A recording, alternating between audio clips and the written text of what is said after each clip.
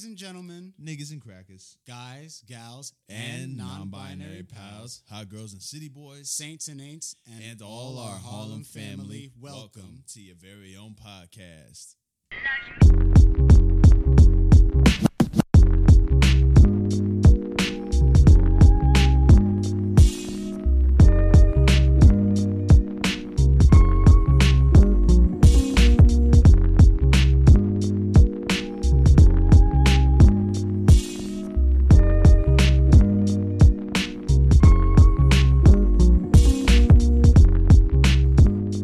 Greetings all, welcome back to another episode of your beloved bi-monthly broadcast, Harlem's very own, featuring now, as always, your three illustrious co-hosts. I am Justin Winley, aka Vishon, aka Candle Poppy. Vishon, oh stupid ass. Vishon, joined by my boy. Yo, what up? What up? What up? It's Jude, aka hiking mountains in Mexico, rocking bright green Crocs, my nigga, aka catching sharks, stingrays, and your girl in Belize, nigga. Oh wow. Oh my Wow. God. Our number three. Oh man, why you gotta do me like that? You just took my AKA, but I got another one. Hello, people. My name is Ahmad K. Simmons, aka Mr. Victor Shade, aka Ooh. my face is a chair because we about to talk about some topics on this. Good God Almighty! Yo, I want to run. I want to go for a run around the block after that one. All right. Wow. All right. And returning to the water. show, I need some water. returning homie of the show, it's our Queens correspondent, the lovely Abril. Yes, sir. Hello. What's up, everyone? It's April, aka Broke Tracy Ellis Ross, aka Dominican Larry David. Happy to be here. I love her so much. That's amazing. And we have our treasured guest on, my good friend Zoe Johnson. Hi everyone. I don't know why I'm waving. But hi, I'm Zoe, aka Count Blackula, aka I did not come up with a second one. I tried really hard and thought about it all week, and I couldn't come up with a new one. I feel like there are so many. Well, I mean, whatever. We can think about it for the next time because, as we've said before, no one comes to the show just once. Right. So, as you might be able to tell by now, given the title and also the description, we're talking about sex. And Ahmad's AKA. Yes, and Ahmad's AKA. And we're bringing this up. It is Women's History Month, and we want to talk about sex specifically most specifically as it pertains to women, how it's kind of affected women, is affecting women, and maybe will affect women in the future. Mm-hmm. So I'm going to pass it off to Jude because I know that he has a ton of questions. But before I do that, I want to ask an icebreaker, and I know this might take some time to think about, to just percolate with me. What's something that you thought about sex that you were proven wrong about? Like, what's an idea about it that you had that you later learned was not the case? Oh, Zoe's going first. Tap me in. Okay. So growing up, I lived, like we discussed before, we started recording. I'm technically from Texas. So like the first time we learned about sex, they like taught us, we were in 5th grade and they taught us about abstinence.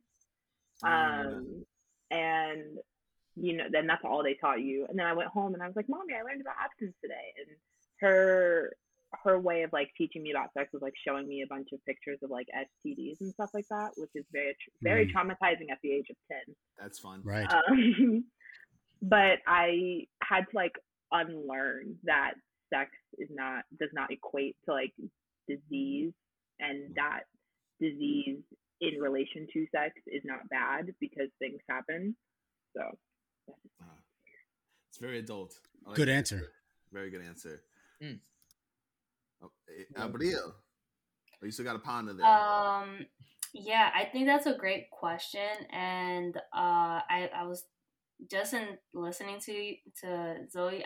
I think that mine was like, so I think on TV and like in media we normalize guys jerking off. Like that's like everyone knows how it happens, what they do, how it's done, all the awkwardness around it. But I just didn't know that women can also masturbate, and I just Hmm. couldn't fathom. I couldn't figure out like, well, what do we do? Like, what is there? Like, what is there to do? Like, I don't like, have a there's and I and that could just be me being a TV child and having grown up like heavily watching a lot of TV and letting TV kind of, and everything about women's sexuality was always kind of vague, and it was like, oh, like it's like, oh, hush hush, but like guy stuff is like straight up like balls, dicks, like, you know what I mean? So I think that balls. was I think that's one of the misconceptions I had. Very interesting. Ahmad? Well, I can say that I have never received the sex. I've never had a misconception about sex. I know exactly what it is. Oh, Oh, I did that's not what it know at sounded like. all. I didn't know at all what it was. So, Oh, Yo, we Oh, got someone. this coming just now. in. Oh. Our second guest. Hang on, we're pulling something that we haven't For usually today. done. mm-hmm. A new challenger approaches. We coming out of the paint is Brianda Agramonte. Brianda, go ahead and introduce yourself to the people. Hey, I am Brianda. I'm an actor, podcaster. I write songs. I do a lot of fun stuff. I'm problematic sometimes, so I've been told. My AKAs, dude, okay, let's see what I can pull out. Okay. We've got Brianda, aka Jesus's child. It seemed like that was going a different direction for half a second. No.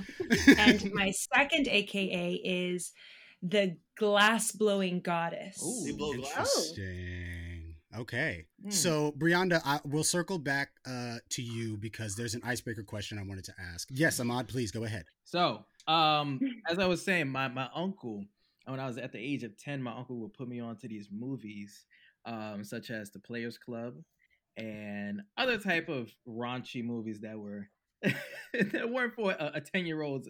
Not for ears young and lads. eyes. Yeah, no, not at all. And so that's what I saw, and there were other encounters that I've witnessed, and I was like, oh, so this is what sex is.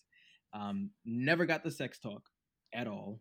My mother, she chose not to give it to me because she thought I would turn out to be very pure, which I am, You are. I am. You are. Allegedly. Cries holy water. Yes, that's what I drink every morning. But it's it wasn't the right type of encounter that I should have saw. So sex was a little different. Wow. Got you. Jude?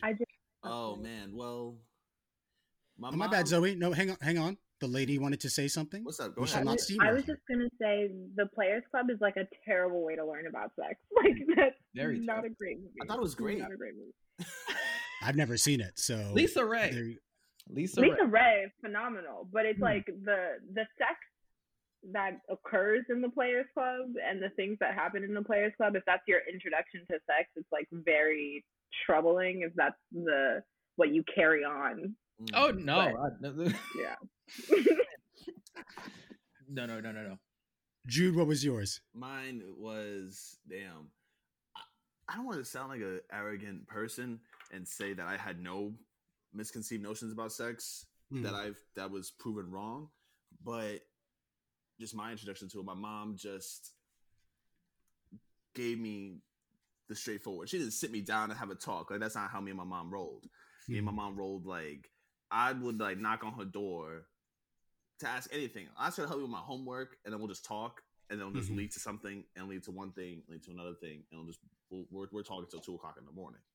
Right. And then I had this stupid idea when I was a kid that I wanted to be some type of player and just be out here macking mad shorties left and right when I was like 13, 14. And my mom was like, yo, Jude, that is pretty dishonest and you can't move like that. Can't treat people that way. You don't want to move that way, Jude. But if that's the way you want to live your life and all you want is to have sex right now, you can go get a prostitute. And I'll set that up for you if you want that. Like, she sees me talking all this shit, and she'll just be like, just put something on the table, like, we can set that up. And I'm like, yeah, no, I'm okay, Mom. I'm okay. She's like, good. That's what I thought. Love you, Mom. Brianda, do you have one?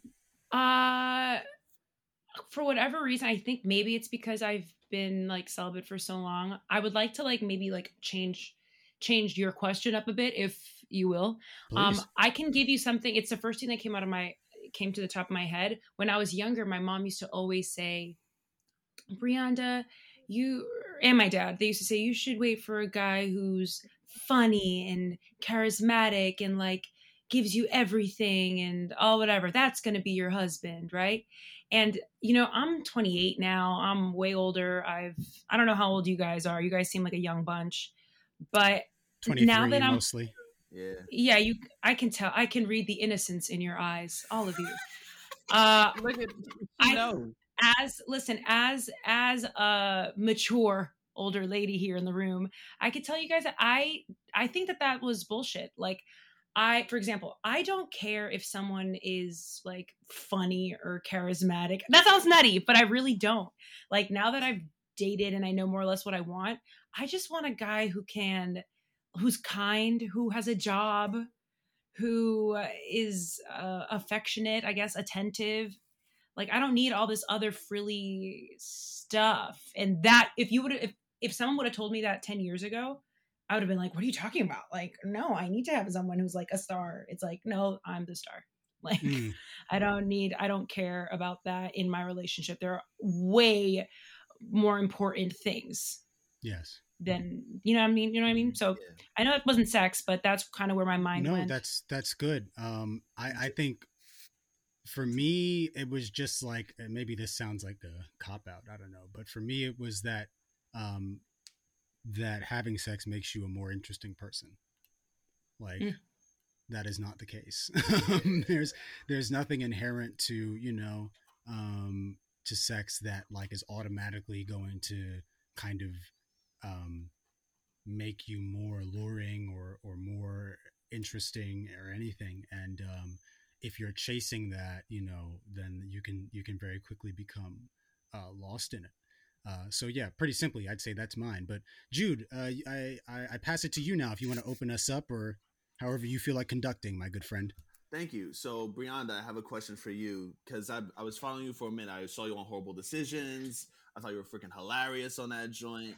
And to hear that you found Christ through psychedelics, it got me wondering, why not follow more alternative Eastern religions? Because when you hear people taking psychedelics or doing things like that, I'm picturing just someone at Woodstock with a tapestry of some shit and like floating in some incense.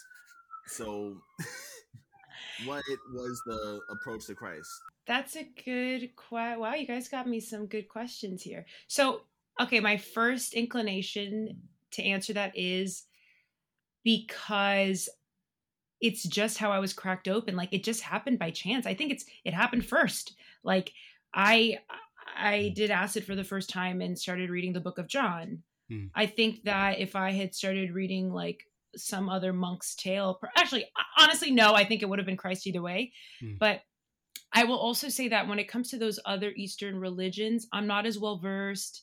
And I don't know. I just find that that's not where my soul is, but I don't know where my soul could be 10 years from now. I'm just unsure. I just think that it's what was more available to me. Okay. And if I'm speaking like logically here, like just my surroundings, also my mom and dad technically were Christian, but not really. I grew up in a home without religion. So I think it was more familiarity, and it was just at reach. Yeah.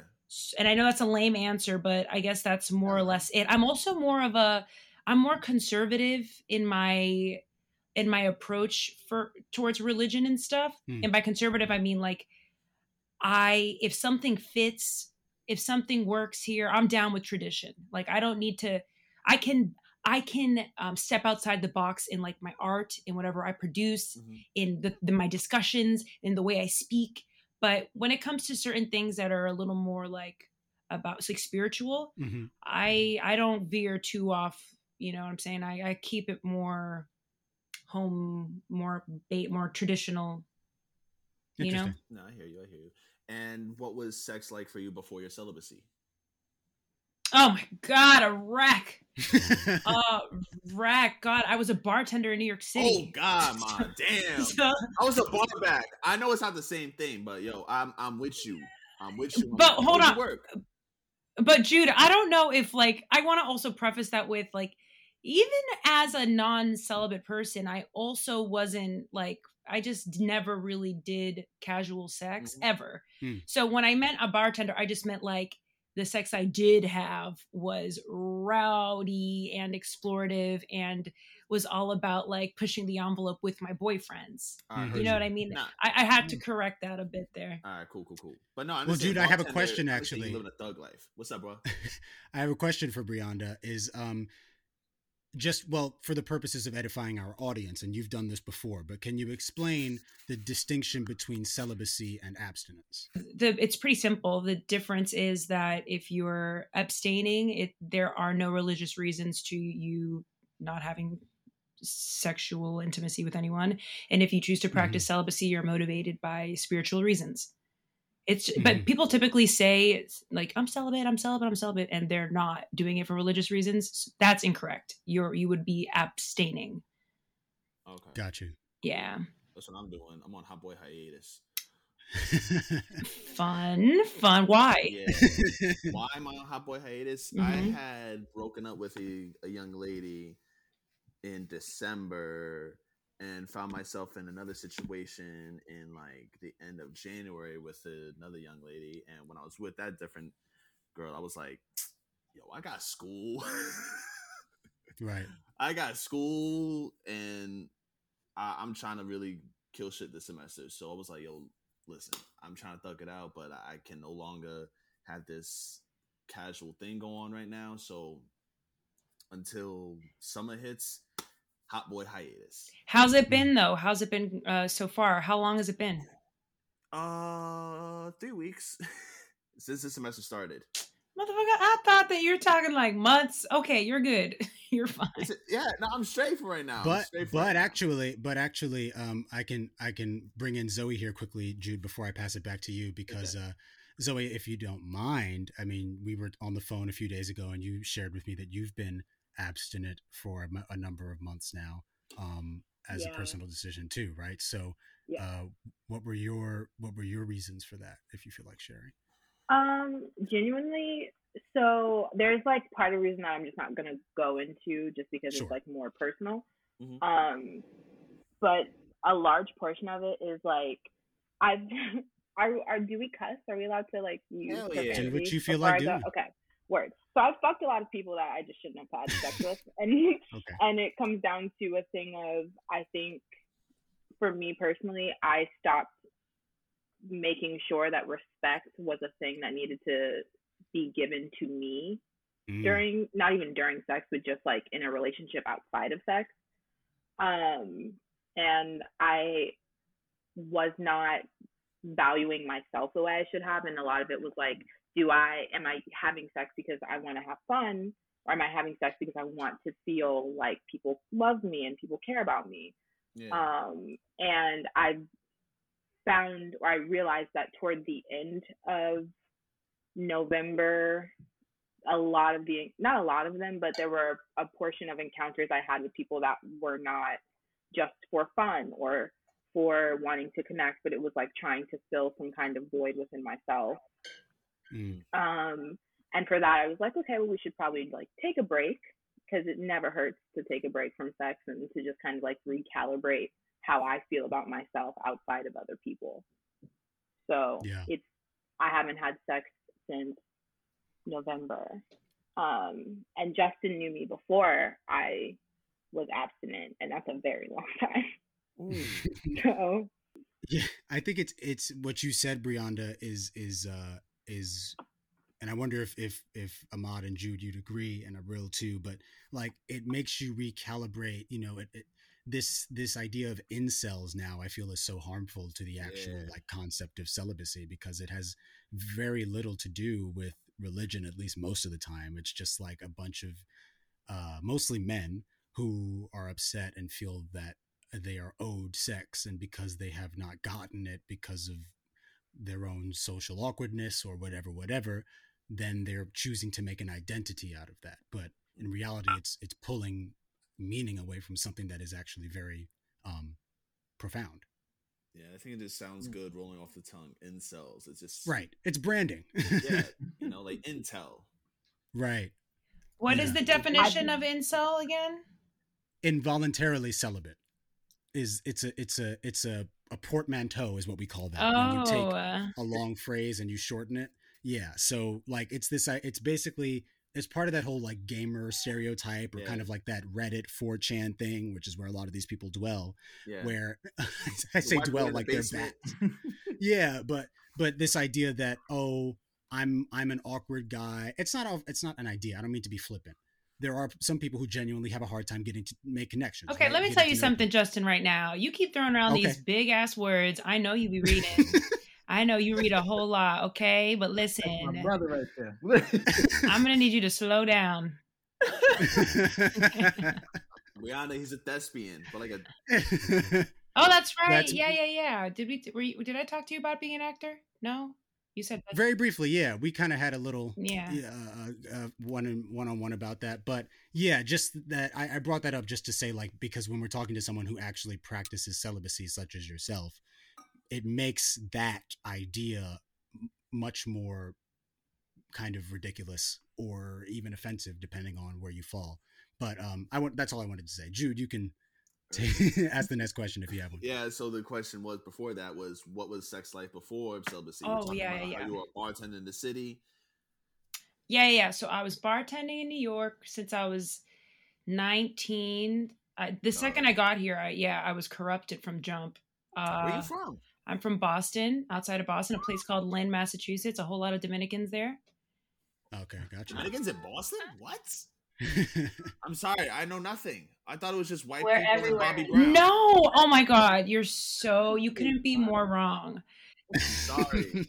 No. There are Boston is littered with Dominicans. I don't want to say littered because I'm Dominican, obviously, but like there's so many Dominican. There's a huge Dominican population over there. Now, do Boston Dominicans have a Boston affected Spanish accent? This is the question. The Boston affected Spanish accent. What do you mean? Like, does their Spanish sound like they're from Boston more than like what? That's a weird. No, why wouldn't it? Could you imagine? No. That's hola. No, that's unusual. I think their Spanish is pretty standard. But like I'm assuming, but their English is like my dad. My dad has a really thick Boston accent. Like the other day the last time I was home, I like to like interview him about myself, like the narcissist that I am. But like I was like, Daddy, what's your favorite part about me? And he was like, Brianda, you're spectacular. And I'm like, whoa, Boston, holy crap. But it was just wild. Like I was like coerced by a lot of older men in the scene to do things that I otherwise wouldn't have done. But you know what, when you're young, when you're a teen in your early 20s, listen, unless you're from the South and like you marry at a really, really, really, really, really young age, like you're like when you're having sex, it's, I don't know, you're easily susceptible to other people's desires outside of your own. But that comes with anyone who's like young, right? Like, yeah.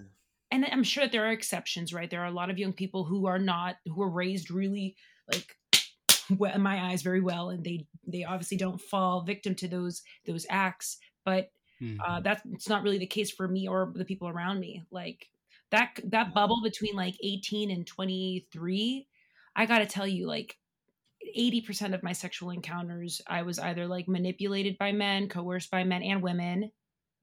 Are you bisexual? Or? I am no. I'm of the hetero.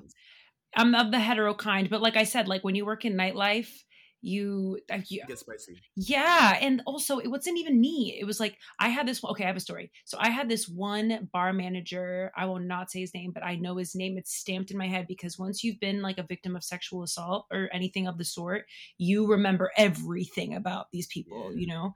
I was 19 and at my bar, we were encouraged to drink. Like it's basically in your job description to get drunk and drink with your customers, your patrons. So I remember this one night I got wasted, which my manager got me wasted. He got all of us wasted. And my manager told me by the end of the night saying like, if I don't make out and hook up with this girl, my other bartender, he was going to like get me off of my Friday, my Saturday night shifts, which I'm not made of money. Like I've paid for my own stuff since I was 18. Like I hearing that, you know, as a 19-year-old, you're like, oh my God, I just got this job. I just became able to afford like rent and on my own and stuff. Right. So like, I remember just being drunk and it feeling like I had no other option. Of course, you know, now that I've processed this, I was coerced by a freaking 45, 50-year-old white man who, not only that, you know what I come to think? He was also like a white man who was like an ex-actor, like very charming and very like, you know what I'm saying? So I think that plays a role too. Like if you're an attractive essence, you get away with some of that shit. And I think that's kind of like what happened. And then I ended up hooking up with this girl and I didn't want to, but I did because I feared for my job. That's terrifying. Yeah. I'm sorry. It sucks. I mean, I'm good now. You know, this happened like 9 years ago, but yeah, nightlife in New York City is disrespectful. Like I would see wild shit all the damn time. Like I used to work at this restaurant in East Harlem, and my boss, I love him to death. Like he took me under his wing when I was a kid after my pops passed, but he was one of my influences when it came to sex, and he was the one pushing the agenda of, yo, Jude, you ain't get no pussy yet, and I'm 13. I'm like, my nigga, like, yo, relax. He's talking crazy. He's talking crazy. Relax. You know? Yeah. And that's something to be said, or there is something to be said for the way that sex is pushed on youth in terms of like having it or engaging in like sexual activities at a time that like in the grand scheme of things would be ridiculous to, specifically with young boys from older men. And that's something that like I think definitely needs to be, you know, checked. It needs to be checked because I think what it, you know, like I can think of examples, you know, or stories that the women in my life have told me about even men in their own family who like, because of their conception of sex and sexuality, start to look at them different when they turn a certain age, you know? Yeah, once that and it's like hits. Hence that one big phrase of how the uncle look at the cousin or a granddaughter, they be like, you look just like your mama. Right. And it's like stop.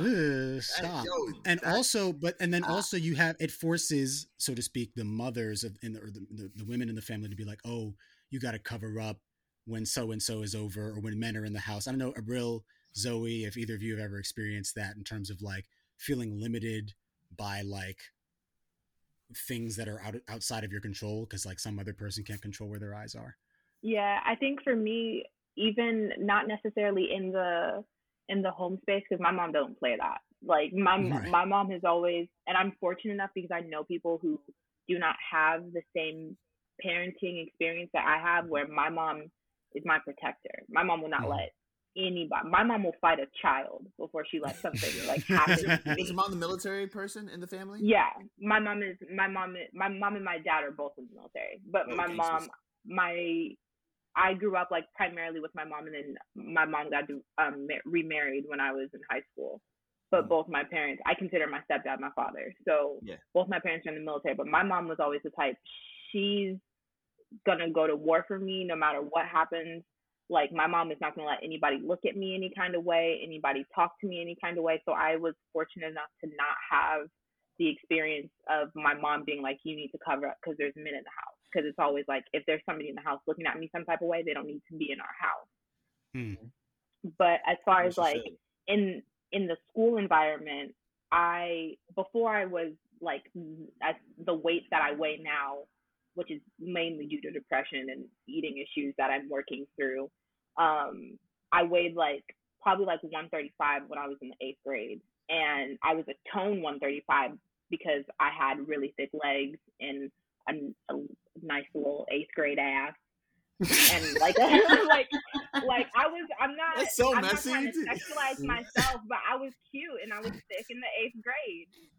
and I went to school in an area where I'm sorry. That's actually, I think that's the episode title, is Thick in the 8th Grade. Yo, not the goodies. No, cute little 8th grade ass was what got me. Oh my Just God. cut that and send it around as blackmail. Messy. I'm sorry, Zoe. Go ahead. No, but I would like I had a nice shape. I have a nice shape now, but I would go to Don't class forget. and I remember I like wore shorts to school because it was like what, June, and like school doesn't get out till like June 20th when you're like in middle school and stuff like that. Oh, I was in class and one of my teachers was like, you need to go to the office, and I was like, why do I need to go to the office? And she's like, well, your shorts are too short. And I'm like, but Jessica, who is white and has no ass, is wearing shorts shorter than me. So why isn't Jessica going to the office with me? Because the way I see it, Jessica got on shorts too, and Jessica's shorts are just as short as mine. But it kind of like, I've had that happen a lot in school where it's like somebody can wear a short skirt if they don't have the body type that I have, but because I am voluptuous, I don't even think I said that right. Is it voluptuous? Voluptuous? Yeah. No, Whichever one. Right. Voluptuous, yes. You're both. Because You're both. You're both. You're both. Because I do have like a thicker body type, it becomes an issue of how I dress because I have to be mindful that boys are looking, which is not my issue because it's hot outside and I want to wear some shorts because it's hot outside. Like, it's always been kind of that for me. I'm lucky that it's never been in the house, but I think I've always had to be mindful of like, if I bend over, can somebody see something? Is my skirt too short? Am I going to distract boys? And honestly, once I hit like high school, I was like, that's not my problem. I like to look good for myself. If Peter keeps looking at me, that's Peter's problem. Peter's mom should teach him that he needs to do better. That's not my issue. Or speak up if he has something to say and then get shut down. It's all right. Exactly. We all do it. Like, it's just one of those things. That's so funny because I feel like I had the opposite issue in school because I was always in baggy clothes and nobody was looking twice at me. And I was okay with that because I was like, all right, I don't want the attention. I was just like chilling with my nerdy friends. I wasn't even going outside. Like I was in the cafeteria during lunch. But I think that I did find that, that with friends that I had that, like you said, Zoe, like if they had a certain body type, and usually it'd be the Hispanic and Black girls, if they were a little more voluptuous, that they got sent to the principal's office a little bit more often, or to the dean, because they're sexualized much younger and immediately than other kids are. But in my family, I'm glad I've never had that issue of also like. Even though I did have there were times where, you have guests over, and first of all, it's my house. If I want to be in shorts and pajamas or whatever it is, I'm going to do that. But, I've had my mom be like, oh, there's people, or, oh, you can't wear those shorts, and stuff like that. So unfortunately, she still has a lot of like machismo kind of ingrained in her and that kind of stuff. But also I was raised with all like, with my mom's side of the family, and it's all boys. So it's like literally like it was me and like 7 or 9 boys that I grew up with. So my identity as a woman, like they forgot that I was a girl. They were just like, all right, whatever. And they talk a lot of boy stuff. And even as an adult, like I remember I went out to get drinks with my uncle and my 2 older cousins who were boys. Mm-hmm.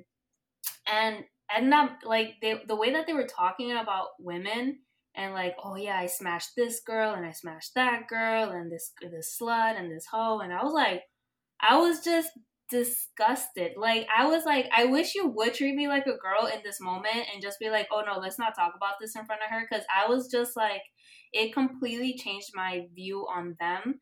And also my uncle, because, growing up, you see your family members, your aunts and uncles and stuff as like your role models. And then you see that they're the same ones who are talking shit the same way that the guys that you don't like talk shit. You know what I mean? Like, so it was very, like a rude awakening. like hearing them talk that way. And and being the person that I am, I also correct them. It could only go so far. And that, especially when they outnumber me as men, and they're like, "Oh no, this is just how men talk," and whatever it is. But with the younger boys, I'm always like, treat girls like this. Don't be rude. If they say no, it's no. Don't be trying to convince them. Just trying to do my very due diligence and just like educating them. But at the end of the day, I'm just like their annoying older cousin. Like that little nephew you got, the little cousin of yours you keep posting. Oh yeah, him. I mean, that little nigga straight. Yeah. Oh, from the jump. I mean, yes. I love that kid. I haven't met him yet. He's adorable, and we always put him in his place. He's like 5, but we put him in his place. But yeah, I think it's a really weird dynamic, and I've definitely seen it firsthand of like guys getting that like young being like, oh, you got girlfriends, oh, what's up player, what are you doing? And then for me it's like, you're not allowed to date until you're 30, and I'm like, how the hell are you gonna give me that rule? And then everybody else, you're encouraging them to date at 10 years old. You know what I mean? But yeah. My bad, but I think what sticks out to me is that you say like, this is just how men are. Like that's literally like the excuse that when you think about why you're told you can't date, and why you have like your younger nephews being told that they should be dating and they should be doing X, Y, and Z, and people ushering them into sex before they need to be ushered into sex. It all comes down to like, that's how men are expected to be. And the irony is that like the men will treat like the women in their lives, like like sisters and moms and daughters, as like, oh, stay away from men. But then they're giving men the same advice, or their sons and their nephews, the advice that they don't wish their daughters to experience, or they don't wish their sisters to experience. It's what you call a self-fulfilling prophecy, right? Like, exactly. as your one hand doesn't know what the other is doing, kind of, because like you're telling girls one thing and boys another thing, and then they grow up and reach conflict most of the time. Yeah. But yeah, Jude, we're gonna be the new generation. We're gonna cut that shit out immediately. So my kids are correct. So, what was the conversation anybody had with their parents regarding adult activity? Sex, drinking, smoking. We already got through the sex talk, meaning that most of us didn't really have a traditional talk or to talk at all. But what did our parents teach us about drinking, smoking, or anything else pertaining to adult activities? And we can start with Bree if she's ready. The conversations never happened. I think that the I guess a conversation adjacent, me getting yelled at for like doing something bad and disappointing them, and then like them not knowing how to like scold me, or what's it called, like discipline me. Yeah. It was kind of like that, but the only reason why I never approached them in the first place was because my parents and I didn't know how to communicate effectively. Like it's just like, you can like, which came first, but we never had, I think one of the first times we had a discussion on like drinking was when I replaced the Grey Goose in our liquor cabinet with water, and she found out, because she was having a drink, and she was like, "Y esto como que no sabe nada," and that's when she was like, "Brianna, it was you," and like me being yelled at is how we started talking about it. But I guess in my group of friends, like our parents were really, I don't know, kind of irresponsible when it came to discussions like that. Yeah, which is also why I may or may not have a drinking problem. Dios mío, my dear. We will find out. When it came to drinking and smoking, I can tell you this, and this revolves back to my uncle. Same one. I had my Uncle Spicy. Listen, I had my first drink from him. My first taste of alcohol at the age of 5. I remember I was at I was at my uncle's best friend's place. Rest in peace to her. I love her. We went there one time, and he had a nutcracker in his hand. So anytime you saw my uncle, you see a drink in his hand. But me, as a 5-year-old, he was like, "Hey, Ahmad, you want some lemonade?" And I'm like, "Yeah, of course." So I get a drink of it. I get a little sip, and my face just like a sour. So I was like, "What is this?" And he was like, "It's a nutcracker." And so at the age of 10, I got introduced to much more alcohol by him. And then little did I know later on, like my mom, she was so strict on having alcohol or even wine in the house. And so, and that like due to her, like as a young child, my grandfather, he passed away due to liver failure. And so he was drinking like nonstop. Yeah. And he died in 1972 when my mother and my uncle were 12. And so that was like, it was hard on them. It was like scared straight immediately. Yes. So my uncle, of course, he didn't really like follow through and stop drinking. He kept doing it much more as the years went by. But my mom, she's just strictly on like a little bit of wine, and that's it. So when she saw that it's starting to become like a thing where I'm going into like drinking hard liquor first before even touching a bottle of wine at the age of like 18, 19. There was one time where she saw me a little tipsy, and that was like the limit. I was like, that's the only time, or like the only time that she'll ever see me like tipsy off of alcohol. And yeah, smoking is a different story. Like cigarettes, no, I've never smoked it, but I've been around it when my uncle smokes in front of me. I will go home smelling like cigarettes, and my mom will hate that.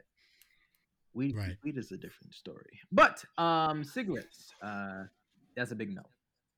Big no. Yeah. I got scared straight with that. It was the commercials with the dude with the hole in his throat and the voice box. And I remember he had to like clean it, and he's just talking in the robot voice. And I was just like, yeah, never doing that. Yeah, that kind of worked. That worked on me too. That's one of the great ad campaigns of the 21st century. Yo, honestly, whoever came up with that, amazing marketing. Amazing. Except for the weed one, when they demonized weed. We have like the flat body on the couch, and it's like, this is her after she smoked weed. Yeah, the second dude, I remember smoking weed for the first time and being like, I'm not like that girl. Like, I'm chilling. Like, I remember being like, they lied. They lied. Somebody lied. In my family, weed is the major no. Like, I mean, same. Same. Yeah.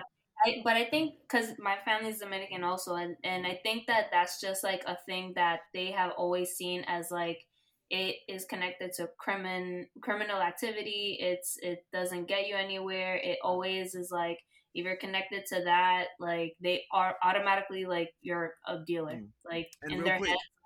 April, you think that also has something to do with it being a black thing, like weed being amongst absolutely. black folks?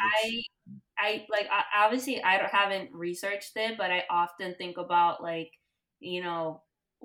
how Dominicans in like New York specifically, in New York City, have been trying to separate themselves from black communities and blackness. Yeah, it was always demonized in my family, but I never saw it as like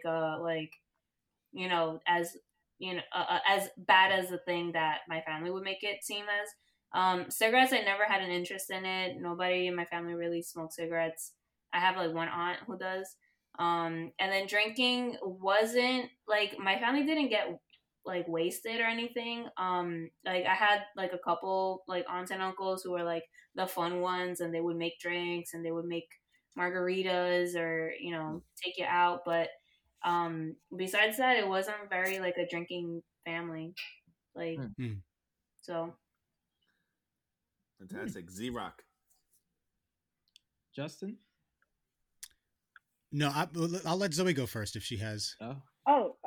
Yeah. I think for me and my mom have always had like very open dialogue about not necessarily like drugs, but like weed. And like I always tell people like the story, like the first time I smoked weed was on the Brooklyn Bridge the night of like my orientation to college. Oh, because I shit. was like, well, I'm here. I might as well try it. I'm liberated. Yeah, I was like, I'm free. And if you like growing up in a military environment, it's really like cultish, because you're just like around these groups of people who all are forced to have like similar core values. And I say forced because you're put into this box where you have to be straight, you have to be a Christian, you have to like not do drugs, you have to not drink, and you have to like it's just it's a nasty ass box to be in. So when I was allowed to like be myself and finally like figure out what I like and what makes me happy, I started smoking. But my mom was always like very aware of that because she was present for orientation. And the next morning I was like, oh yeah, I smoked weed with like one of the girls I met. So, and she was like, okay, well, you know, you're in college now and I'm not going to be here. So you have to figure those things out for yourself. But as far as alcohol goes, I think I grew up in a house where people drank around me. So, and it, like alcohol was never a secret, and not drank around me like in a way that I need to be like people should be worried about whether or not I grew up in a safe household. But my mom, my grandmother drank. My mom like showed me in a realistic way what alcohol is and how it affects people and what it means to like be a person who uses substances that alter their kind of like their mind state, and not in a way that it was always like a talk of like, well, you're in high school now and you're going to go to parties. If there's going to be drinking, are you going to drink? And if you are going to drink, let me know. Kind of like my mom was always like, let me know what you're doing. My mom too. Because then I can help you through this process. So when I got to college, I already knew what my drinking limit was. Like I didn't have that experience of like, I'm losing my mind. Like I'm in New York City. I don't know what, like there's so many options. It was kind of like, okay, I can handle 2 shots and a drink. And 3 means I need help. Like 3 means somebody has to help me get home. Like I knew what my limits were. I had to figure that out with weed because I hadn't been smoking before I came to college. And that was a whole thing because I did edibles and tried to smoke at the same time and realized that it's really one or the other. you don't do both at the same time. No. But it's like I was always fortunate enough to have like a mom who taught me about things instead of keeping me in the dark about them, because I think that helped me lose. I don't like the term losing my virginity, but the first time I had sex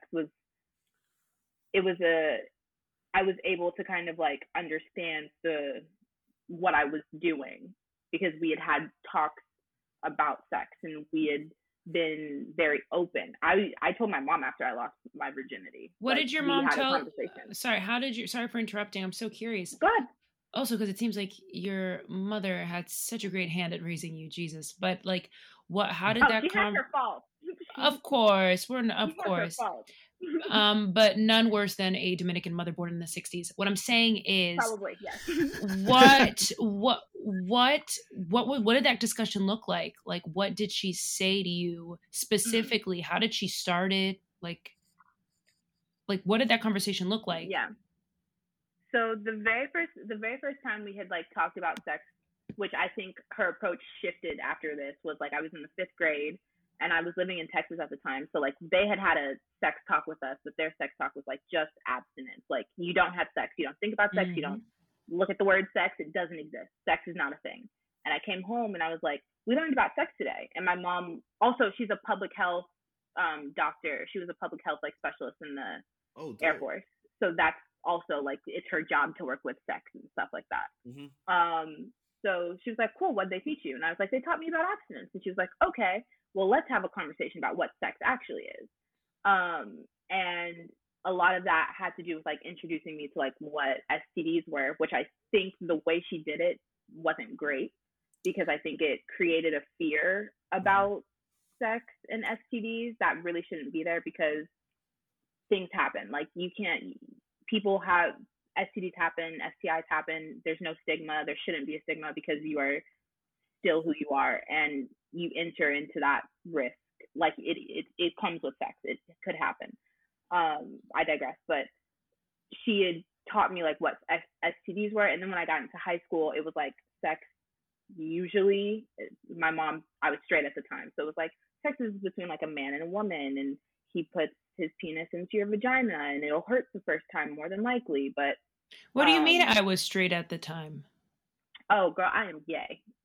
Super gay. Okay, so you hadn't come out yet, or have? Yeah, no. Did you always know? I always knew, but I didn't feel comfortable saying anything because I was like, it was a military community with a bunch of military kids, and it was kind of just like, I don't know. I didn't have anybody really like helping me understand what it meant to be queer, but I always knew that I was queer, and it kind of like evolved into like, oh, I think I might be bisexual. Oh, I think. What was the first thought? Like, what was the first thing? Was it like you saw? Like, how did you figure that? How did you like synthesize? Oh, I'm into women. I noticed that whenever I'm attracted to women, like it's not a thing I can hide. But like when I was younger, I was like, I look at girls a little bit more than I look at men. Like I feel things for women, and I was like that girl who had crushes on like all of her friends, all her female friends, like not in a predatory way, but just in the way of like, oh, she's so beautiful and I can't find a girl like her kind of thing. And I was like dating whatever you do in high school. I was like talking to boys at that time, but it was never like anything of interest. And then the first time I like had sex with like a cis straight man, I was like, ain't for me. Like whatever this is, I don't want to do it. It's not fun. It doesn't. God, wow! Thank you for sharing all of this. I was gonna say I feel like I experienced the same thing. Only I'm very much hetero, but I just am so underwhelmed by men. Like it's more like I find women to be so interesting, smart, exciting, dynamic, beautiful. Like they're so freaking awesome. Like, and it's like, damn it. Do you mind if I ask, like, have you like had sex with women before? Yeah, well, from that one time, remember that situation. Yeah. And then I think maybe I've made out with a couple other girls after, but again, it was always because there were like either my boyfriend was around or I was trying to like be seductive and like trying to impress the dudes in the room. So even at its core, there was a very heteronormative approach to it. Like if in my eyes, I wish it had been more like, I just wanted to like make out with this beautiful woman, but it really wasn't. If I'm speaking honest, it wasn't really the case. I just find it so interesting to hear about the experiences of other, people when it comes to that kind of like sexual exploration to like to figuring out what you are at today. Right. And also, who knows? I'm definitely I'm open. Like, not that I'm open like I'm bi, but like, who knows what the hell I'm going to be doing at 60? Like, what if at 60 I'm finally like, that's it. I'm done with dudes. I'm just going to be asexual. Like, I'm going to shave my head and go live in a freaking monk house in Nepal. Who knows? Who knows? It truly is like a journey, because I always like wanted to believe that I was straight because it was just like the easiest thing to be. Mm-hmm. But it's just, for me, I know I like people with vaginas. Pussy! I like pussy! Yes, I like pussy.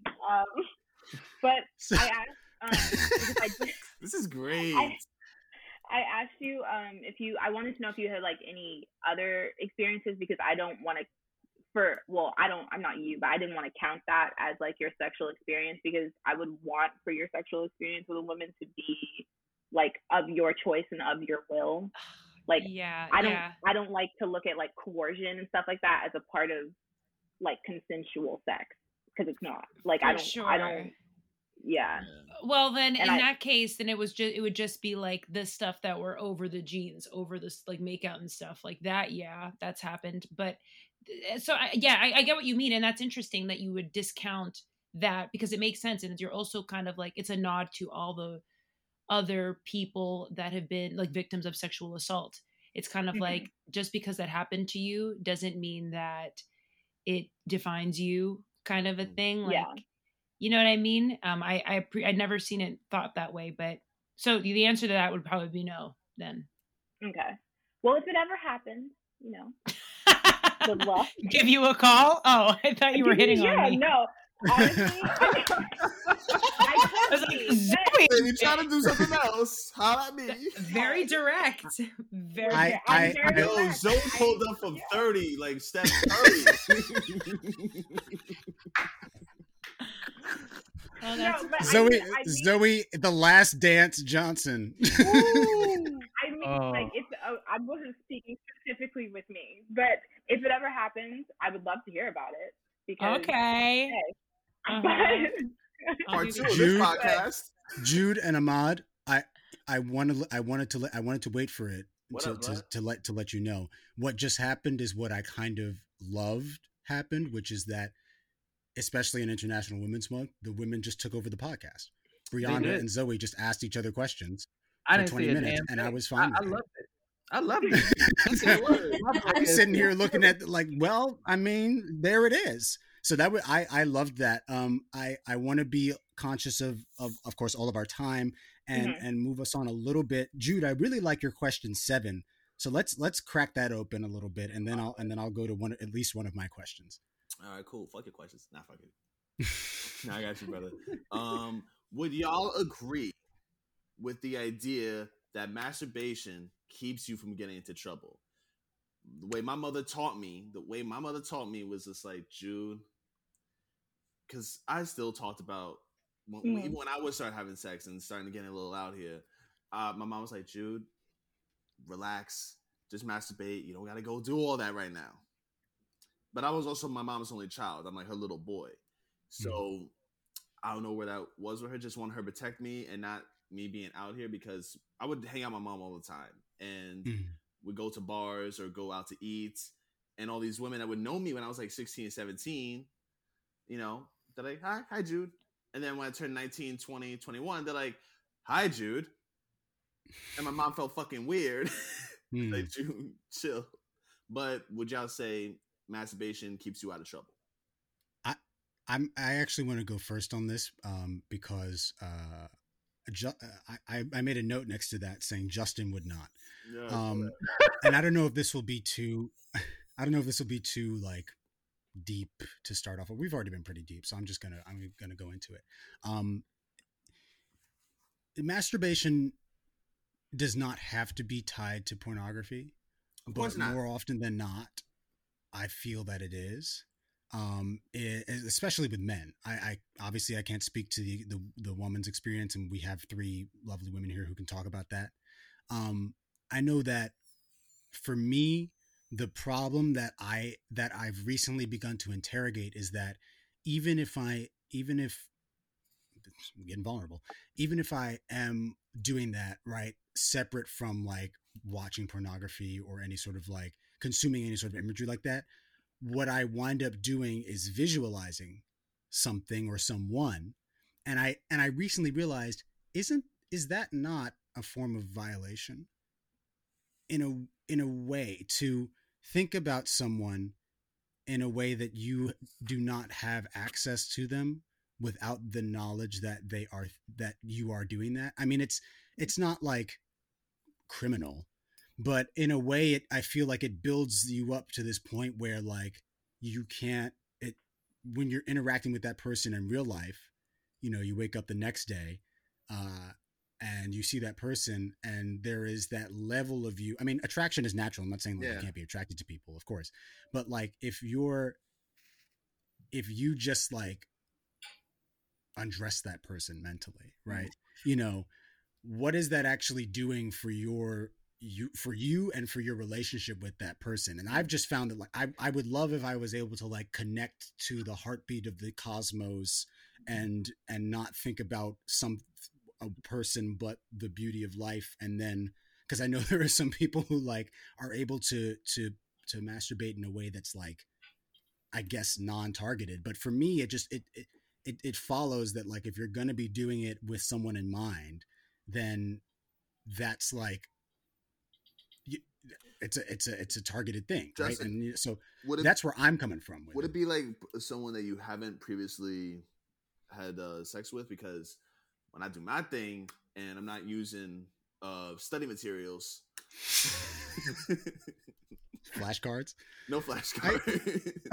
I hear what you're saying, right? Like if it's Mhm. yeah, like a I lot. just go, I just go back into my files and be like, Right. this was fun, and relive the And memory. reminisce on that. Yeah. Yeah, I guess that's another possibility, but that's like You still see I that as know violation? Nah, Violation I in mean, air quotes. maybe not as much because you were involved in the situation if it was a good situation, Yeah. but like even within the porn industry, right? Like you're watching people that sure they're getting paid to do this, but not all of them necessarily like, you know, Mhm. every single job that they have. And so even watching that is sort of like especially because they're like the darker channels of the internet, and like there was this documentary I watched one time called Hot Girls Wanted that really kind of opens your eyes into like how people are selected for pornography or how they wind up there, and then the things that they feel they have or will that they're forced to do, casting couches, all that stuff. And you know, that's kind of my perspective on it. I don't think of it as keeping you out of trouble, because I think what it does is it traps all these fantasies inside your head anyway, and then at some point, you know, they could unleash in a destructive way. But that's how I feel. Yeah, I that's am not curious what I'm talking about. I'm talking about like you going out doing something with someone you probably know you shouldn't be doing it with, right? Or you might obviously catching something's not wrong at all. Shit just happens, right? But you don't want to catch nothing, and right. You have those experiences, but you might not have a good one. And I mean, and you know, not for nothing, like post-nut clarity is real, right? Like you might be thinking about texting, that one person, and then you're like, let me just do what I got to do. And then you realize that's all that I wanted. So there was no reason for me to have hit that person up. So that aspect of it, yes. But I also think, you know, I'm very interested to hear what Brianda has to say about this, because I don't know how celibacy ties into this, but I think that like there are other things that you could also do to take your mind off of whatever that is that don't involve you having to masturbate. But there's no order. I'm just saying I want to open the floor because, you know. I actually feel like I don't have that same exact experience, but I kind of related to like I remember in college, any class that I would be in, I would just be like, all right, who do I have a crush on? Who am I going to have a crush on this semester? Because I feel like it's, you know, I feel like it's innocent enough that it's just like if you just, you know, your brain is automatically gonna kind of look for someone attractive or you're gonna develop feelings for someone, you know, because they lent you a pencil or something like that, whatever it is. But I feel like it's I don't feel like it's necessarily like unhealthy or anything like that. I think it's fine, and it's perfectly. It's hard to even use the word normal in the context of sex, because I feel like even what that is different to different people, because not a lot of people talk about sex. So how do you know what actually normal is, or who defines normal? And usually it's like straight white guys, you know, like they're like, oh, this is how sex is, or this is what happens, like this is what we hear on TV. Sorry, I just cut you off, but doesn't it seem like that's shifting? Like everyone's talking about sex now? Yeah, that's how I found you. I think it's becoming more of a conversation, and I think it is becoming more open, like an open conversation, which I think is great. I think it's just the stuff that we grew up with, and the notions that not only we grew up with, but our parents instilled in us, is also something to keep in mind. You know, like Zoe, what your mom taught you, you know, about how sex is, or what it, you know, that your perception of it is different now, you know. So I think that's I think that's what is kind of complex about it. But in terms of like, I think post nut clarity is definitely real. I feel like also even like friends with benefits, I feel like sometimes could be helpful in this sense, but I think that it's very hard to have a genuine friends with benefits where, like, you know, because it's hard to like, I think about like sex as like that's a very physical thing, a very like, you're letting someone in, or you're it's a lot of chemistry, a lot of like there's a lot of like actual like science, and it change, like for women it changes your pH balance, it changes your body, it changes your body's like contracting and doing all these different things to, if you're having straight sex, let's say for example, or even if you're having you know, if you're getting like fingered or you're getting whatever it is, like your body is doing something, your body is being interacted with, so it is like, you know what I mean, like it you're going through something. So I feel like I don't know, like it's really hard to not go out and just want, you know, like Jude said, like go crazy out in the streets and stuff, but you know, sometimes it is a safer environment if you're just at home and you take care of it by yourself. Stay out of trouble. Ahmad, Zoe, go ahead, Zoe. I think that when I speak about sex, I want to like just make it very clear that I only speak for myself because I do not know any. Well, I know Justin's, but that sounded weird. I know Justin. Whatever. Yeah. I want to speak on behalf of myself because I don't want to speak for other people. For me, masturbation doesn't stop me from doing anything because I think masturbation is having sex with yourself, but to me, having sex with myself doesn't compare to having sex with somebody else because I feel like, to be honest, like you even orgasm differently. Like it's different. So I don't think that those two things, like it doesn't stop me from anything because I think if I want to have sex with somebody, I've entered into a situation where it's like, okay, I'm going to have sex with you. Like masturbation isn't going to stop me from being like, no, I want to have sex with this person, because I'm very decisive in that way of if I've said that I'm going to enter into something, I'm probably going to do it. And if I don't do it in that moment, I'll do it later. But I don't think that, for me, they don't compare because they're very different sensations and it's very different interacting with somebody because, like Abril, did I say your name correctly? Yeah, like they were saying, you're entering somebody, you're being entered by somebody, you're face, not necessarily face to face, but you're on somebody, you're connecting. I'm sorry, you're connecting. Your face is in crevices. Those are all true though. Whatever it is, you're in the same. What's up, Mama Brianda? I was gonna say something interesting while you guys are talking. You know what I was thinking? Like, it's such a shame that I think that the masses view like sex as like penetrative or whatever. But I was just thinking, and which is most of what I do because I don't actually have sex, like there's nothing more intimate and like vulnerable and like feeling exposed than like masturbating with someone else in the room while they're also masturbating. Like that is another level. Fire. It's actually crazy. Fire. That's stuff. Doing that, it's like so disarming and like primal and like, whew. I feel it is primal. I feel like it's probably the most intimate type of sex, I think, because it's Agreed. like, you know, what would you look like and what would they look like? And then it's like you're not even doing it like you're doing it for yourself, but also with each other. Like it's companionship in a weird way. Like it's layers.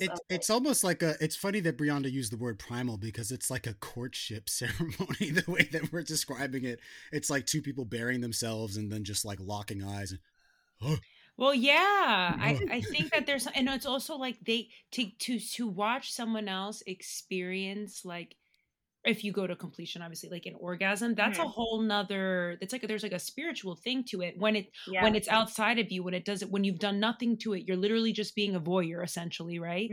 That's a whole nother amplified experience. I feel I've gone through, I might as well say this one because we were talking about sex. I've been watched having sex with somebody, and that itself. Oh, did you cuck somebody, dude? No.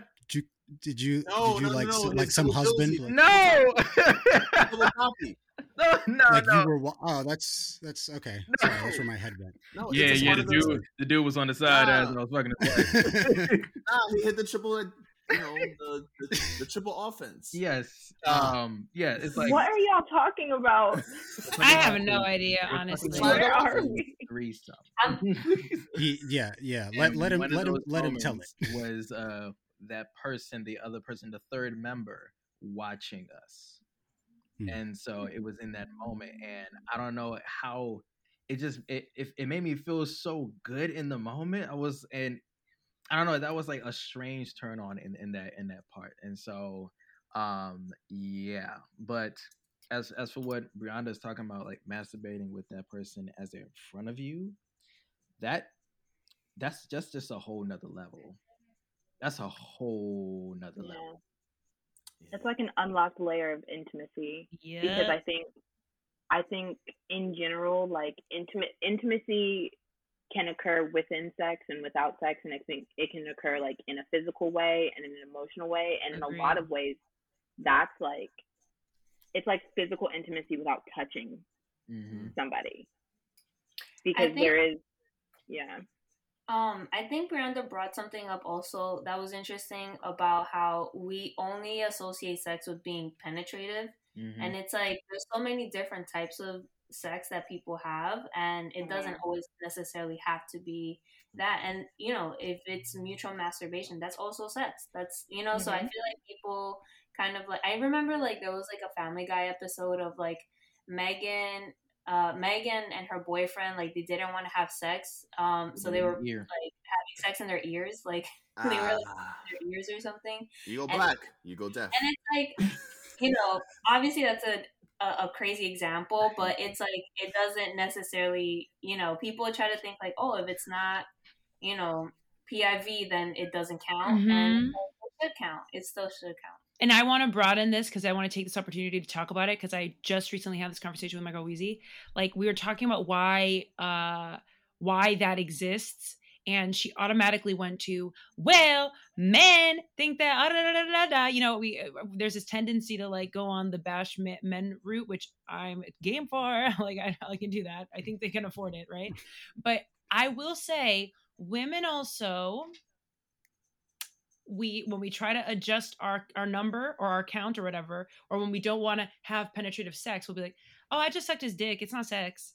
Like, okay, then it starts with us. It starts with us if we're gonna. But I think that's also because guys shame girls for having a high body count or whatever the body count is, but guys take pride in them having a high body count. What I'm saying is it starts with us. Then we have to like embrace what it is. Like, if you suck someone's dick, you had sex. I consider sex, if somebody has made me come, or if I've made you come, we had sex. And if it didn't happen, it didn't happen. And if you didn't come, then we didn't have sex. We don't speak of it. We don't talk about it. My body count just went way down. I'm kidding. I said that. Zoe's wrong. like, I had sex one time. I said it wrong. I mean that to say, like, because a lot of the sex I have is not bound to penetration. So that's what I mean when I say, like, if I've made you come or if you've made me come. Also, I am lucky and fortunate enough to like have sex with experienced people who I can make come and who can make me come. So my number is higher by association. It's not. I think that's a great rule of thumb, though. I think that's a great rule of thumb, though. Like, that you make someone come or they make you come, or even if you're just like, we had a great sweaty time, and that's good enough. Yeah. Zoe, she's swallowing. Pause. And also, we think we should normalize, and I think I'm saying this because yo soy la viejita here. I'm like older. Another thing I think we should, older is what I meant to say. Was what that was. Yes. Is that sex doesn't always mean like to completion, to orgasm. Yeah. Like, they also attribute like what Zoe just said. Like a lot of people in couples and relationships and stuff, like, let's stop idealizing and romanticizing like what being in a relationship is, right? Like, you're not. A lot of times, sometimes the guy doesn't bust. Sometimes they may be going through something. When guys are stressed, they have issues coming, or like same with women. Yeah. Like, I also think that normalizing that kind of helps demystify this like this like movie idea of what sex is. Yeah. Like, you know, like sometimes we ain't coming. Right. And it's fine, Yeah. and it's still fine. Women, it's still come on, fine, yeah. women know what you guys know what I'm talking about. Like, it's just because we're so much more complicated to get there. It's just See, this actually ties into You Jude. know? I want to let you ask your question, It's a but this dumb ties question. into the We last can thing I wait was for going to it. ask. Yeah. Well, I just- actually, well, you know what? It could actually be for real. So the reason why I came up with this whole, I didn't come up with the whole episode, but this topic came into mind was I'm sitting at work with a bunch of my female coworkers, and I was actually asking them for helps about a topic, and it just naturally went to sex. And I've been listening to a lot of Patrice O'Neal, and he had a terrible joke, which was fucking hilarious, but he was talking about dental dams. And I asked all my homegirls, I was like, yo, have y'all ever used a dental dam, or has anyone used a dental dam on you? And a bunch of grown women were like, what's that? And I was terrified. And then I explained to them what a dental dam was. And they were either like, no, hell no. And if you're trying to use that shit, immediately we're not having sex. And there was only one girl who ever used it. And she was super bi and had sex with women. And I was wondering, Zoe, has anyone ever used a dental dam on you, or have you used a dental dam? No, I mean, I knew what they were before this conversation, but I've never experienced that in my encounters with people. I do think it's, like, for safety purposes, I do think that it's the smartest thing to do, because I feel like just everybody should be protecting themselves when they're having sex, if that's what they want to do, because it's really not any of my business how other people have sex. But it's never been something that's ever, like, I've never even been asked to use one. I think I've had partners that are like, if you would like to, we can, but I've never been in a space where I would like to use a dental dam personally. But I also am very, like, I get tested often, and I like to know my status of things, because I don't want to pass something along to somebody haphazardly. Yeah. But also I want to take this opportunity to say that, like, people really need to destigmatize a lot of STDs, especially things like herpes, because 75% of the population has herpes. And it's to the point where medical offices don't test for herpes usually when people get tested, because there's no point. At some point, everybody will have herpes. It's not a thing. It's literally just a skin condition that people need to stop treating like it's this awful thing, and it makes you less of a sexual partner, or less of a person, or dirty, or whatever stigma people put on things, because it's literally just a rap. Yeah, oftentimes the stigma is worse than the actual condition. Exactly. Exactly. No. But we have about 10-ish minutes left, and part of what parts of these questions that I have been discussed.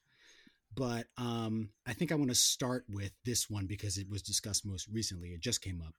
I feel like the woman's orgasm is like the most contested topic on the planet, in terms of like its accessibility, whether or not like achieving it indicates like a certain skill level.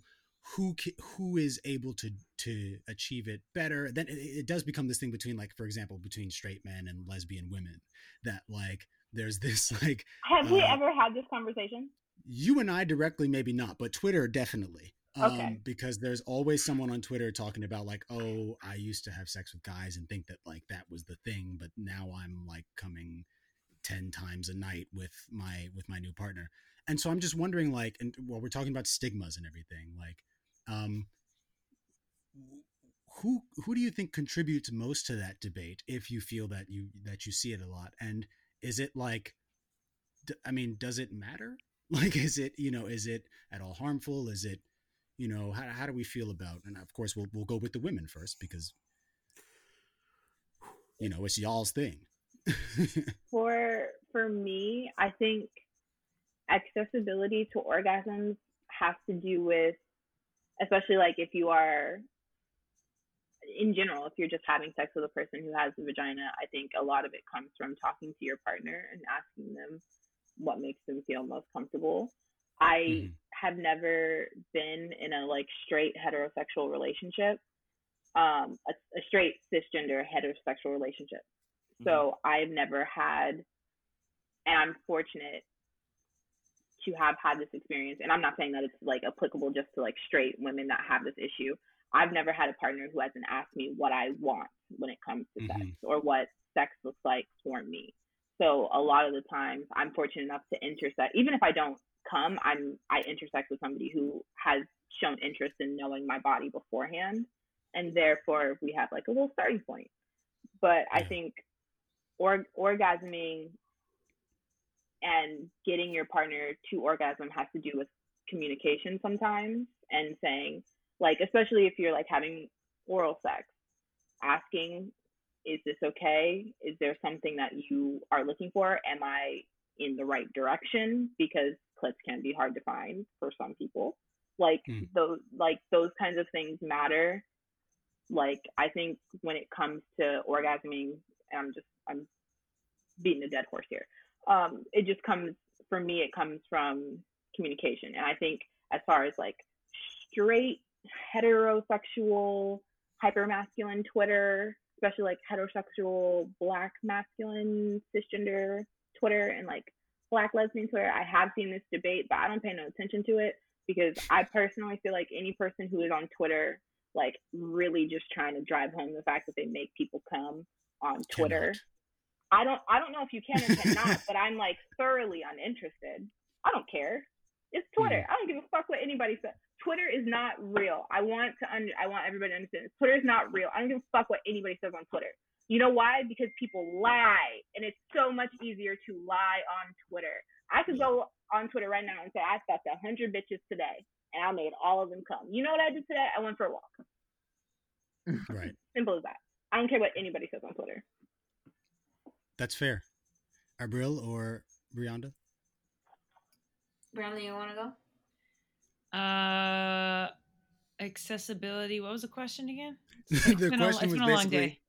No, I understand. The question was basically about why and or how the woman's orgasm has become such a contested topic, and whether or not like you feel that matters, or if it's like harmful in any way. Well, yeah, because for fucking eons we've disregarded women.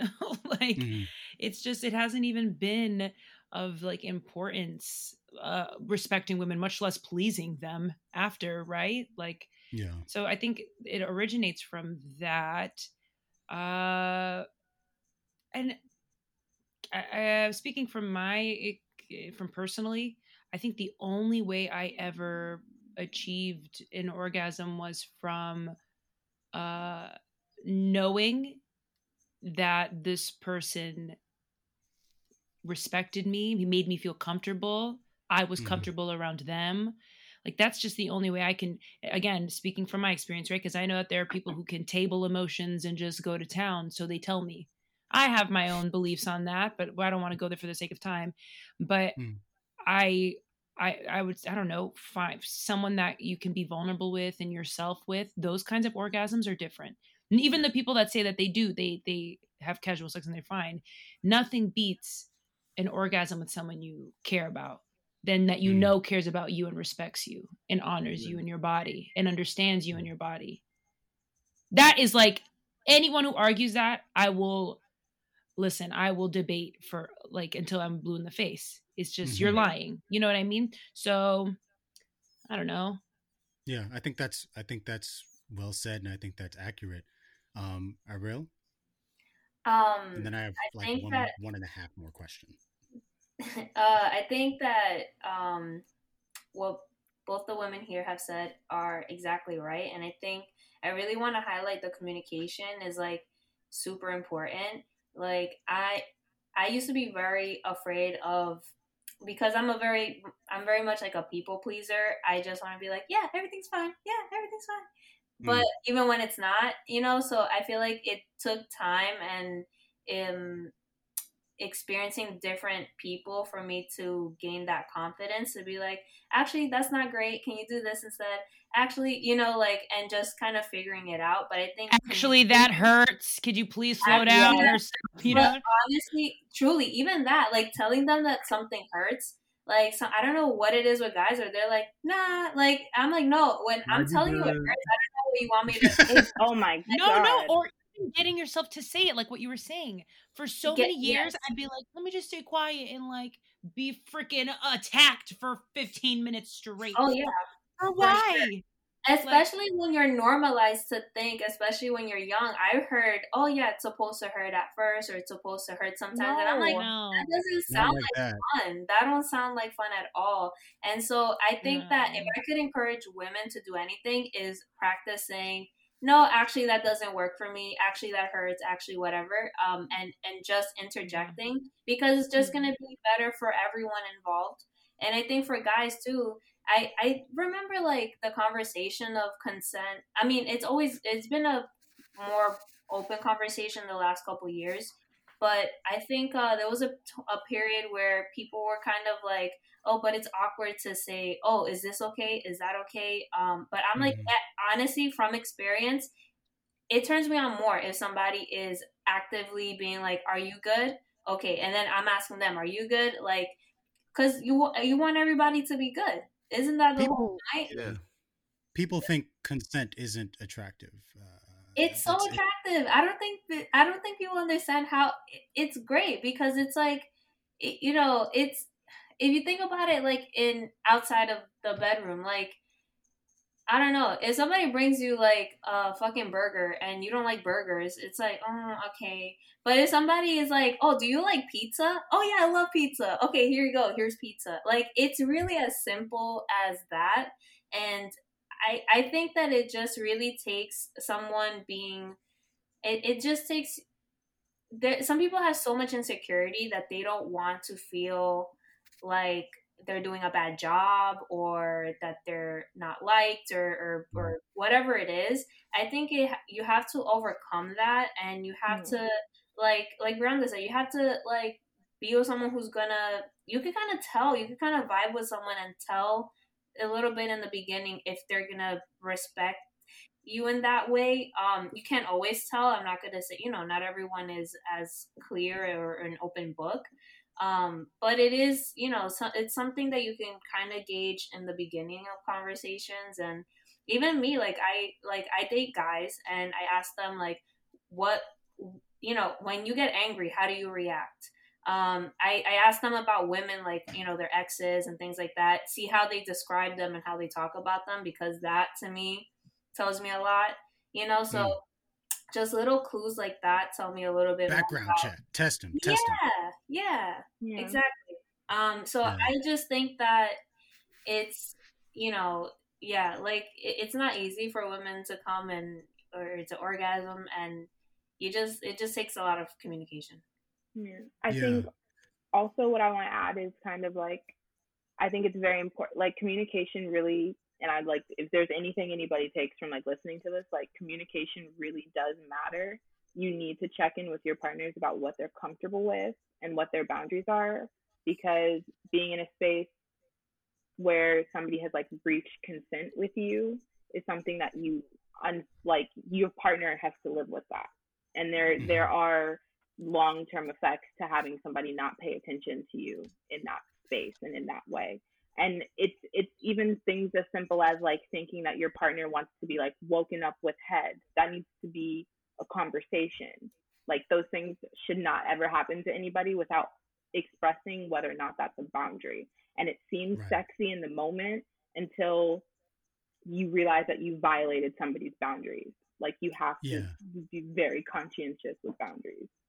Right. And I want to emphasize that this is something that applies to both men and women. Like, this is important for everyone involved and everyone non-conform. Like, it's just like, if I feel like guys sometimes are like, oh no, I have sex, you know, like it's like a pride thing. And it's like, you're allowed to also have boundaries. If you don't want to do something, you're allowed to say no, and that you don't want to do something. That's okay too. And of course for women and for everyone. But yeah. Yeah. Yeah, it's that spontaneity, like you said, that feels appealing. And someone mentioned movies earlier, and that's the thing. Nobody, unless it's a comedy, nobody talks to each other in movies when they're having sex. It's just this like this mental emotional connection, and so that turns you off from the coding. Is if I have to speak to someone during sex, I'm bad at it. Yeah. You know, if I have to ask questions, I'm not doing it right. So I'm just gonna do it, and no one's gonna say anything. Like that leads to problems. Like sex is just a fucking little montage scene in a movie with fucking right. Neo You can't playing listen. in Getting the background. pants off alone is like. But I want to, in closing, I want to turn to you, Brianda, for this last question before everyone goes around gets their song of the week. I won't forget that this time. We always end on a positive note. But Brianda, the reason I'm coming to you for the last word here is because you do have a perspective that is a little bit countercultural for people our age and millennial Gen Z. The idea of celibacy, and you've talked about what it is, you've defined it, but I'm really curious. Not trying to convert anybody. I'm just curious to hear you explore why celibacy, and what it does for you and what you think it can do for anyone. Oh my God. I mean, like I said, I don't mean to be problematic, but it just ends up sounding that way given the time that we're in. I would go as far as to say, I think that and I'm going to speak for women and men, but most specifically to women, I think that every woman within the ages of 20 to 25 should experience a sustained time of abstinence at least once in their life. If for anything else, just to put sex off the table and experience themselves in a way that is rid of this pressure, right? And figure out like what their desires are in regards to sex period. Who knows? After that pocket of time, they may be fucking like a bunny after. Who knows? But whatever that does for you, it'll probably embolden you regardless.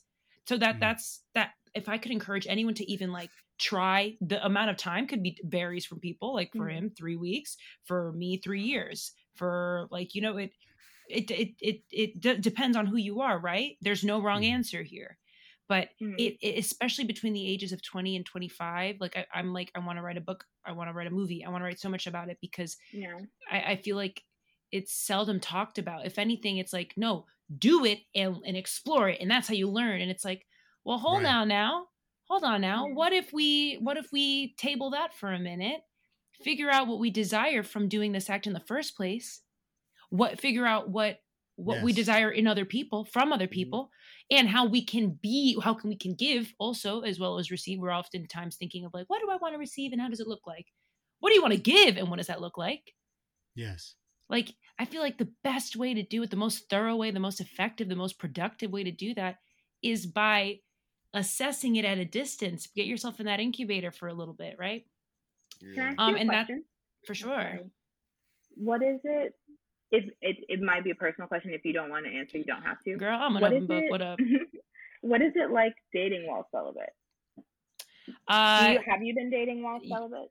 Well, because of the pandemic, it's been kind of unusually slower, but and I'm also a career girl, so like I get so much pleasure and fulfillment from like my work and my career and my like dreams and aspirations and stuff that like dating really it's like takes a second seat. But I'm seeing a guy now who is like freaking awesome. Isn't going to be my life partner because he doesn't want children. He's also been divorced twice, but I think he's super cool. And what's interesting about him is that he has like stimulated me in every single freaking way in ways I've never imagined.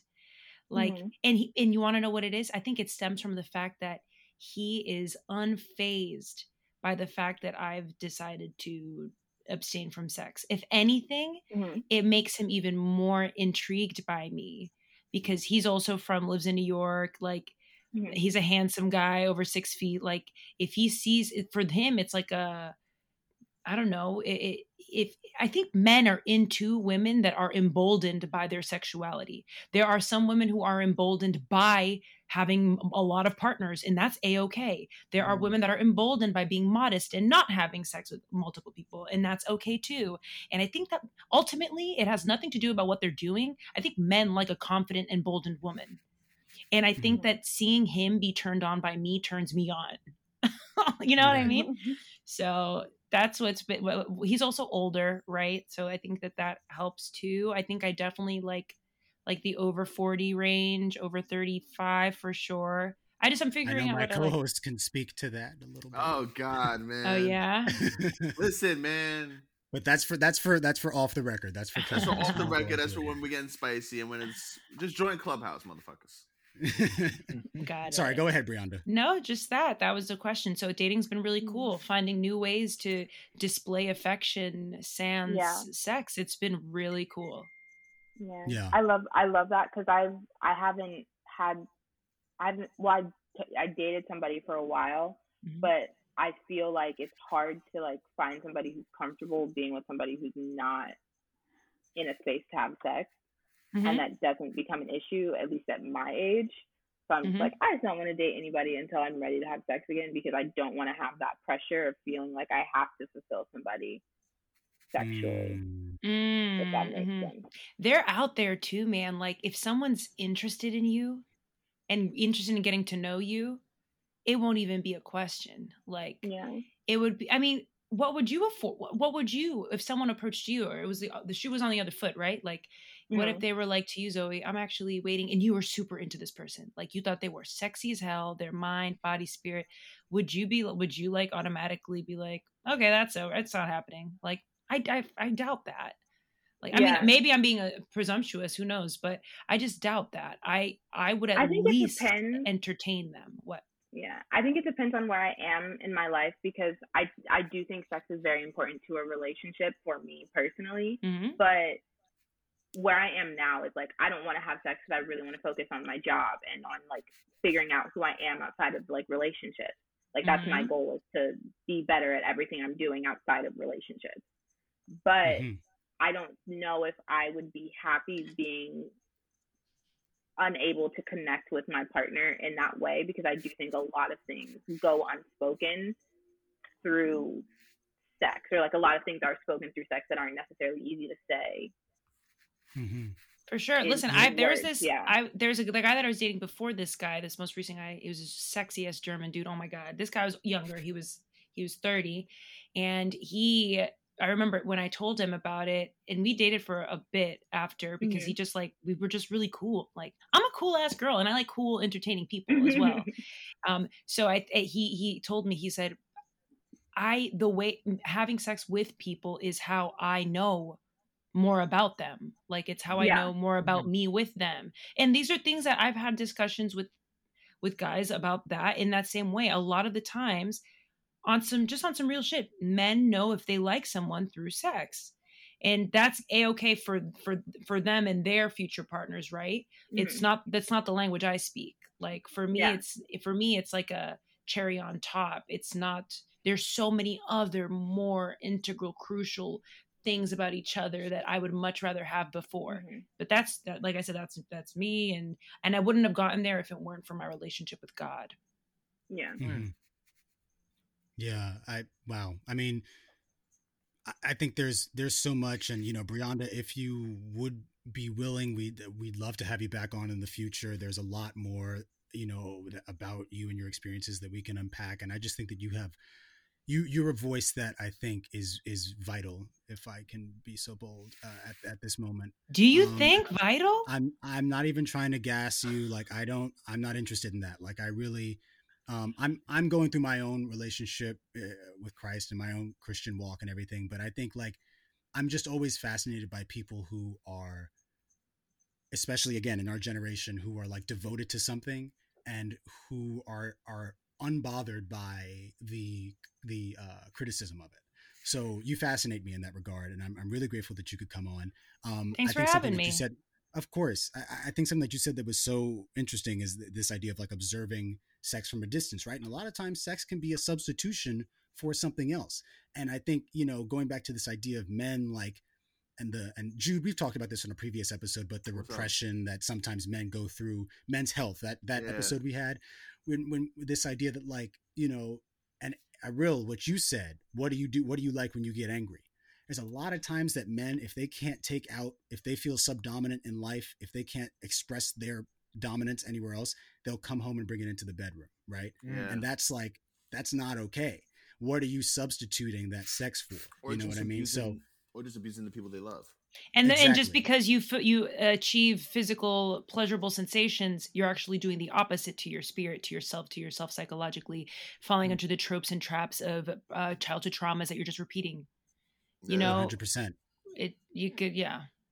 So really profound conversation this wound up being, guys. Before we go, we like to always end up on a positive note. Ahmad, I'll let you go first. What is your song of the week? Okay, so my song of the week, it's been it's been 9 weeks since you look at me. I'm sorry. Well, sorry. I am an old school soul, so I can tell you. Anytime I hear that, it's been 9 weeks. I was gonna say it.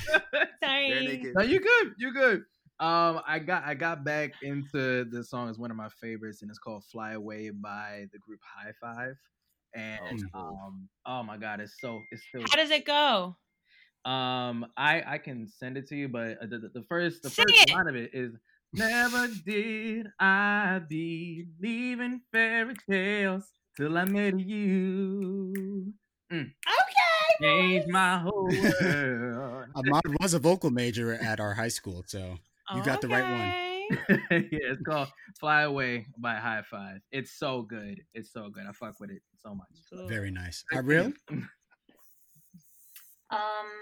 I've been listening to a mix of things, but I really been liking "Are We Still Friends" by Tyler the Creator.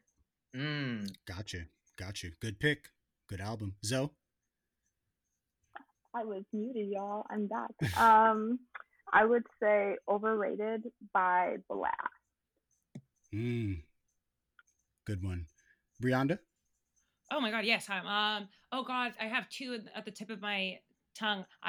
So I love like 90s, early 2000s, like pop electronic. Like that's my jam. Mm-hmm. I would say that. Do you guys know the song "Rapture" by IO featuring Nadia Ali? No, your rapture tastes so sweet. No, damn, y'all are really young. Anyways, send it to us. But you can keep singing it. It's really, really good. And if not that, I have another one. Haim, dude, these three white girls are the best. Haim. They have this song called Haim is serious. 3 a.m. featuring Thundercat. They released their deluxe. It is such a good record. Like I'm sweating that song. I listen to it every freaking morning and night for the last 3 weeks. It's so good. So awesome. How's she gonna come at us for knowing that song and say we young? Listen, it's an old song. That's okay. Well then, I'll bring the age up of the homies. "How's It Going Down" by DMX. Literally my favorite DMX song. Love it. It's the best video. I can't wait to ride the streets of New York on my bike, no shirt on, ripping down the streets. What type of games are being played? How's it going down? Do all that after you get your COVID vaccine. I got it. Oh, okay, never mind. I got it. Good to go. Shouts out to Black Girl Magic. Shouts out to Black Girl Magic Podcast, Megan Job, and Destiny. Can't remember her last name, but you her first name. I know, right? I'm the worst. My song of the week. Destiny, your last name is forgettable. At least I remember the name of the one who I know. I went to high school with Megan, but I don't remember Destiny's. Armstrong, I think it might be actually. Anyway, the song that I'm going to pick, I haven't picked a gospel song in a while, and this song has, this episode has left me feeling a bit inclined. No, not Melodies from Heaven. "Repay You" by PJ Morton featuring. Love that song. Yes, sir. Oh, Yes, sir. Fantastic. Yes, PJ. Yeah, I have a whole. I actually have a whole worship playlist, Brianna. Come on. Send it. If you're Send it. interested, Oh, I can I send love it to you. sharing my worship songs with my friends. We share Spotify playlists all the time. Send it. Yeah, I'll pass that to you. And of course, for our listeners, check Harlem's very own playlist where all of these suggestions will be added. But as for now, Wait. No, I want to also say, when does this come out? Monday. Tomorrow. Actually, on Women's Day, okay. International Women's Day. Amazing. Okay, Hey, great. So timing. wait, my new podcast comes out this Wednesday. You guys just got the exclusive. Fantastic. Put in your This- plug. Bible with Brianda? Bible Stories with Brianda. Oh, it's lit. That's the joint you and Weezy were talking about? Yes, we're dropping tomorrow. Fantastic. We dropped the It's trailer. time. We dropped the trailer tomorrow. I know, it's fucking wild. HVO got the exclusive tip, bro. Yeah, don't talk see about what it. we do, Justin. Internationally known. What are you talking about? Don't You talk see what about we it do. until I post, until I do the We ain't stuff. gonna say shit.